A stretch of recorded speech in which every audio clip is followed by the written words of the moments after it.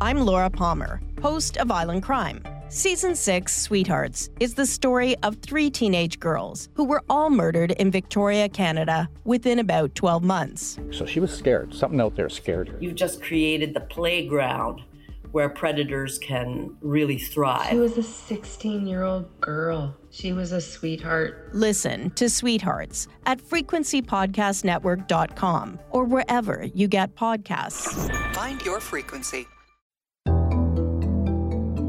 Since it was first proposed by the federal Liberal government, never mind mandated and implemented, a carbon tax has been one of the most divisive political issues in Canada. The tax has faced any number of challenges. Some of them public protests, some of them just angry opposition campaigning, some challenges from provincial premiers railing against it, or even printing up stickers and demanding gas stations display them on the pumps. And, of course, the heart of it was always a legal fight, one that would, in the end, finish in Canada's highest court on Thursday. Breaking news from the Supreme Court of Canada this morning. Our country's top court has ruled the federal carbon tax is entirely constitutional. This ruling goes beyond just finding the law constitutional. In fact, the majority of justices declare that climate change is real and a threat to Canada and the world. So the carbon tax stays. But what does this ruling actually mean for Canadians and for the climate? What does it permit and what doesn't it cover? Does the opposition to the carbon tax have any more options? Or is this truly the end of the line? And how will this change, or not, the cost or the rebate that you get, the tax's ability to curb emissions, or, frankly, because we know it's coming, the next election? Because something tells me that even if Canada's highest court is done with this fight, Canadians aren't.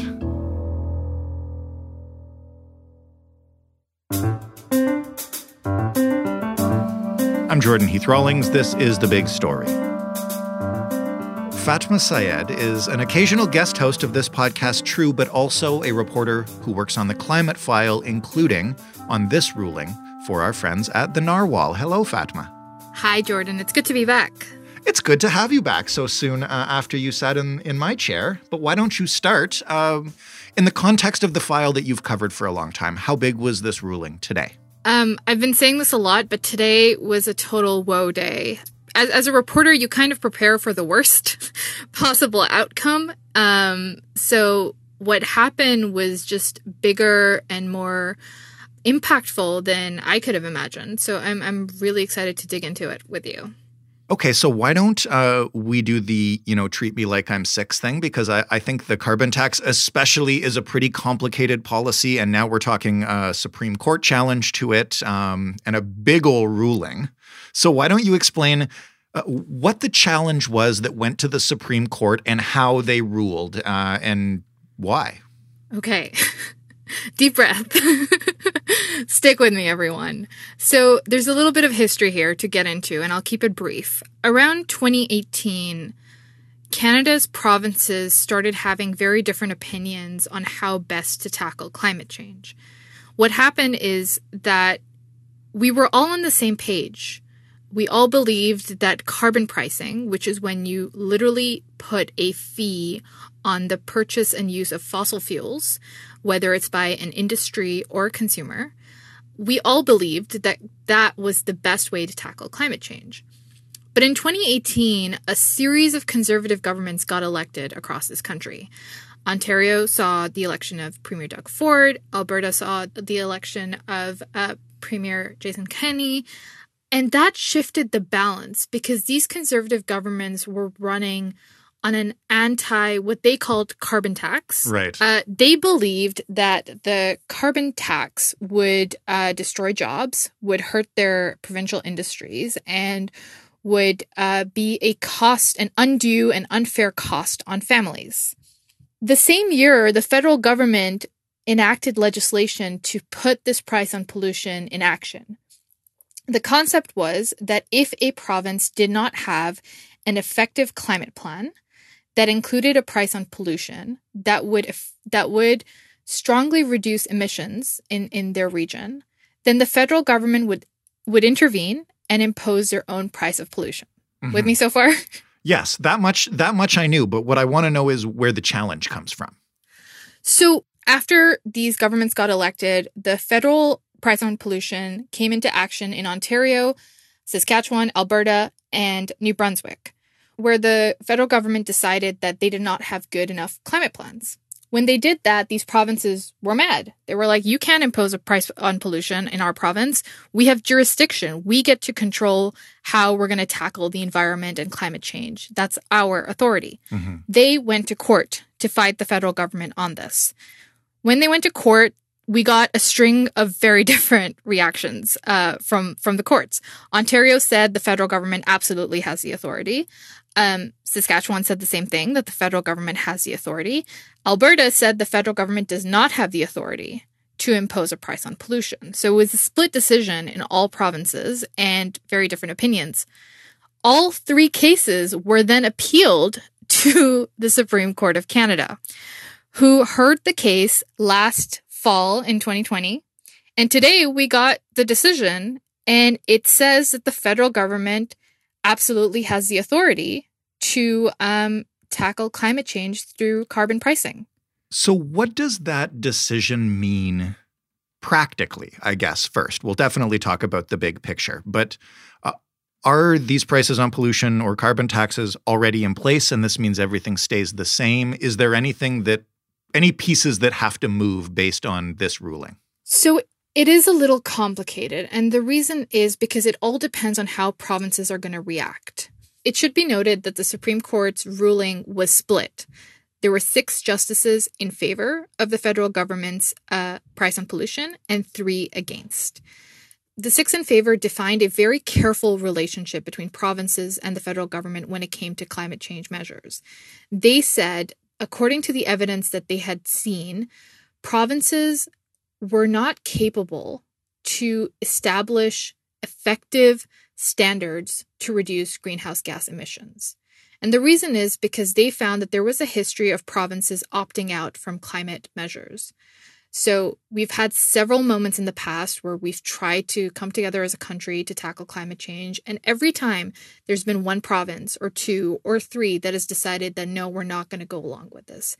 The Supreme Court of Canada found that that was hindering Canada's ability to tackle what they described as an existential threat to human life in Canada and around the world. First of all, no court in Canada or the world has ever used such strong language to define climate change. That is really important. The existential aspect of this threat was defined in very strong, very clear, very blatant terms. What was also defined was that everyone's on board that climate change is a problem we need to tackle. The issue at hand was the provinces could not come together to tackle it. And all the federal government is trying to do, according to the Supreme Court, is ensure that if there is a province that is not acting as effectively as it could, they can impose this price on pollution on them. So they're sort of filling a void to ensure that there is no what they call carbon leakage, because there's no boundaries to carbon emissions, as we know, right? Mm-hmm. So if a province decides not to act, that means that Canada is going to fail in meeting its international obligations, and then the world's going to get hurt because we're not doing enough to tackle climate change. It's just harm across the board. Right. And that's all the Supreme Court said, that the federal government can step in if a province is failing to act effectively in setting a carbon price on pollution. The reason why they're focused on carbon price is because the Supreme Court is also identifying carbon price as the best way to tackle climate change based on the evidence that they've seen. So I'm not a legal expert, but that sounds like a pretty full-throated endorsement of this strategy that the federal government was looking for. It absolutely is. It's very clear-cut, and it's very comprehensive, and it provides certainty in a conversation that has so far included a lot of politics and back and forth and uncertainty. Having said that, not to confuse you or your listeners, Jordan, there were 3 justices who don't agree with this opinion.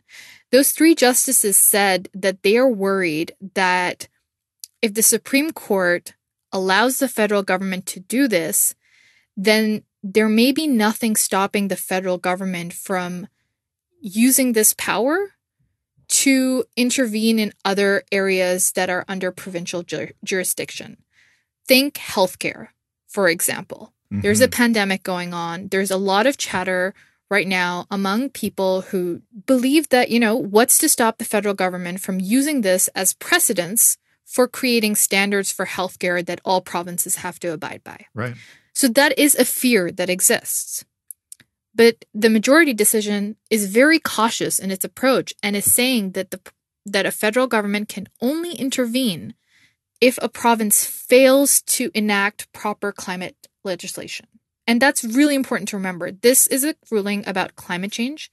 It is a ruling specifically about a price on pollution being used to tackle climate change and nothing more.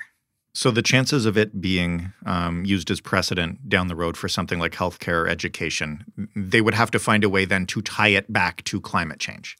Yeah, they would have to find a way to prove the same urgency and reasoning that the federal government was able to do in this case for another policy area such as healthcare or education. This doesn't open the door immediately for any of that to happen because, like I said, it's very specifically tailored. In 2007, TV network CBS dropped 40 kids in the middle of the New Mexico desert as part of a brand new reality show. These kids would have to build their own society from scratch. And if this sounds like Lord of the Flies to you, well, it was meant to. We were on this mission together, and we were going to prove to the world that we could make a better society than adults could. I'm Josh Gwynn, and I want to know what this wild TV experiment was really about. Split Screen, Kid Nation, a 6-part podcast from CBC. Available now. So in terms of what exists now, does this ruling mean that every price on pollution or carbon tax that is currently in place remains in place and presumably the provinces that opposed it now are back to kind of the drawing board where they can either draw up their own price on pollution or the federal government will do it for them? It does, in a way, because the federal government's legislation holds. So all provinces now have to comply with it because there's no reason not to, if that makes sense. The Supreme Court is the highest court in the land, and their decision is final, and there's no way that provinces can contest that legally. Of course, they can still sort of continue the political football over it, and continue to say that this is going to hurt our industry, this is going to hurt residents in our province, and so forth. I feel like that will continue. Oh, for sure it'll continue. And we saw it today. Alberta Premier Jason Kenney stood up and said that we are very disappointed and this is going to hurt Albertans. And, we have to figure out what to do next. Ontario, conveyed a similar sentiment. However, I am encouraged by Saskatchewan Premier Scott Moe, who had a very long press conference just before we sat down to record and basically said that, look, the game is over. There's no point fighting with the referees now. So let's figure out a way to move forward. And as much as he conveyed his disappointment in the decision and his dismay that the federal government created this price on pollution unilaterally without any provincial sort of discussion and so forth, that's his position. He also released sparing details about a Made in Saskatchewan climate plan, which does include a price on fuel, which is a huge whoa moment for me. Like on the day the Supreme Court says that carbon pricing is constitutional, Saskatchewan concedes and says, okay, let's figure out how to work together and abide by the legislation. But Premier Moe also, sent a message to Ottawa and said, look, we're willing to work collaboratively, but we hope that you've also learned lessons from this. We hope you've learned that, it is not effective to work unilaterally when it comes to big issues like this, that you have to work with provinces. And that moving forward, they hope that they can, have more fruitful and constructive discussions. I'm encouraged by a statement like that. It means that there is room to adapt and change if we sort of, figure it out, and if we all come to the table and talk about it properly without, hardcore positions, without, stubbornness, and without any, well, I hate to say it, but without any political drama. Climate change is above politics, right? And one would hope that this decision will give way to more conversations like that. I'm glad you mentioned that, because I wanted to talk about what this means in the bigger picture. And is this the final nail in the coffin, as you mentioned? And now, we can talk about this like adults. I'm not holding out super high hopes for that, but it does feel like, the momentum might have shifted with this ruling. And I want to know if you're hearing that from folks you talk to who work on the climate crisis in Canada, because you talk to a lot of them. Look, I know that people who are climate activists, who are climate experts, who are in the legal field, are seeing this as a huge win. This is a piece of legislation that is going to be cited time and time again every time an issue of climate change hits the courts. And it is a piece of legislation that I think internationally will be recognized, because there are many other countries who are considering carbon pricing plans that will now look at the Supreme Court decision and maybe use that as a case to implement it. So there is certainly a victory to celebrate here. But I will also say that there is a group of people who are more nervous about what this means moving forward. We have an opposition, Conservative leader Erin O'Toole, who has promised time and time again, including today, that one of his policies will be to scrap the carbon tax in favor of a different industrial emitter program that he hasn't defined fully yet. I don't know what that means moving forward. Come another federal election next year or whenever we're going to have it, what would that mean? That, we start again from scratch if a Conservative government is elected? That's a big question for me. But at the same time, I do think that the consensus on climate change and the wins on the climate change conversation are shifting. And they have shifted massively during the pandemic, when, the world suddenly stood still because we were all at home, and we realized just how much harm we had done to the natural environment around us. We saw everyone from banks to corporations to politicians pledge to, do better and never let that happen again. We saw the election of U.S. President Joe Biden, which was a reversal in so many ways of the climate direction one of the world's biggest emitters was going to. What I think that means for Canada is that there's no way an elected official can stand at a podium, look in a camera, and say, that's not the right plan. They have to present a plan that they think is better and why it's better. Or they have to present an amendment to the plan that is before them and say, this is how it's going to work for my province. This is the best way it's going to work for my province, because every province has a different industry and different requirements and different emission levels and so forth. So yes, the premiers will still be saying that, the carbon price that the federal government is imposing is unfair and so forth. And they will use this decision as a poster child for, the independence that the Constitution allows them to make decisions on any topic, from climate change to education. But they can no longer just, say, we don't want that. They have to present another solution. And, even in Alberta Premier Jason Kenney's comments, I noticed that when he was asked, will you now consider imposing a carbon price of your own, tailored to Alberta, he didn't say no. He said, I will come up with a plan that is best for Alberta. And maybe this is because I'm optimistic, but I like to think that if they lost the battle at the highest court of the land, then maybe this means that they're going to start looking at avenues that work and find ways to be collaborative. And that maybe the federal government will also realize that federalism is very fragile. This country is, tied together by a very fine thread that can break at any point. And I'm hoping that both the federal government and the premiers of all our provinces can take the lessons that I am taking from this decision and apply them moving forward to build a constructive climate plan. One last question, just because you mentioned it, and you referred to perhaps the next election being next year, but it could also be next month. How does this ruling impact the next election? You mentioned that Erin O'Toole is still against a carbon price. What is the Conservative plan? I know they just had a convention at which climate change was notable. Yeah, so I think one of the things at play today is, how does this play out if we have a different government? And we don't know that fully because we don't know the full climate plan that a federal Conservative government would present to Canadians. But we do know that Erin O'Toole wants to create one. And he tried to sell his base on it.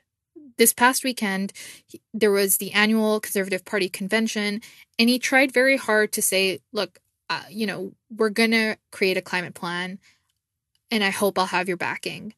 Unfortunately, his base did not support him.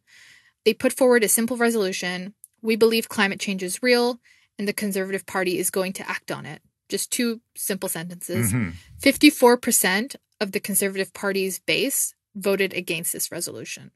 So Erin O'Toole has an uphill battle because if he is serious and he does want to do something about climate change, even if it's not the price on pollution, if he has a different plan, he has to A, sell it to Canadians and explain to us why it's better than the carbon price on pollution, which is a Nobel Prize winning idea, has been validated by the Supreme Court now.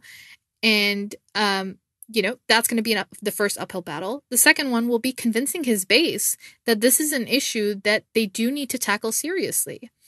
If I was on Erin O'Toole's team, my advice would be, if I were so bold to give it, talk to Premier Scott Moe, because the way he handled his response today was, quite frankly, very impressive.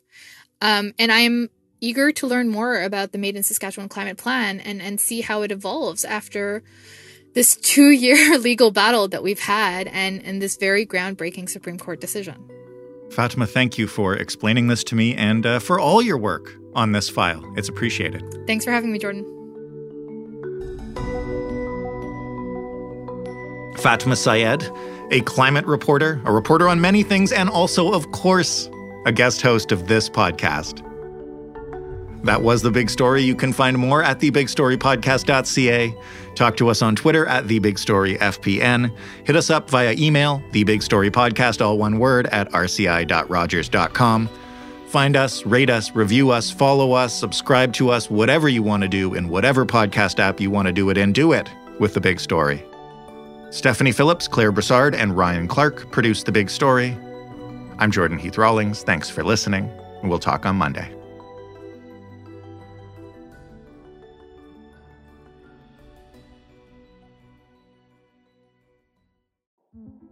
In 2007, TV network CBS dropped 40 kids in the middle of the New Mexico desert as part of a brand new reality show. These kids would have to build their own society from scratch. And if this sounds like Lord of the Flies to you, well, it was meant to.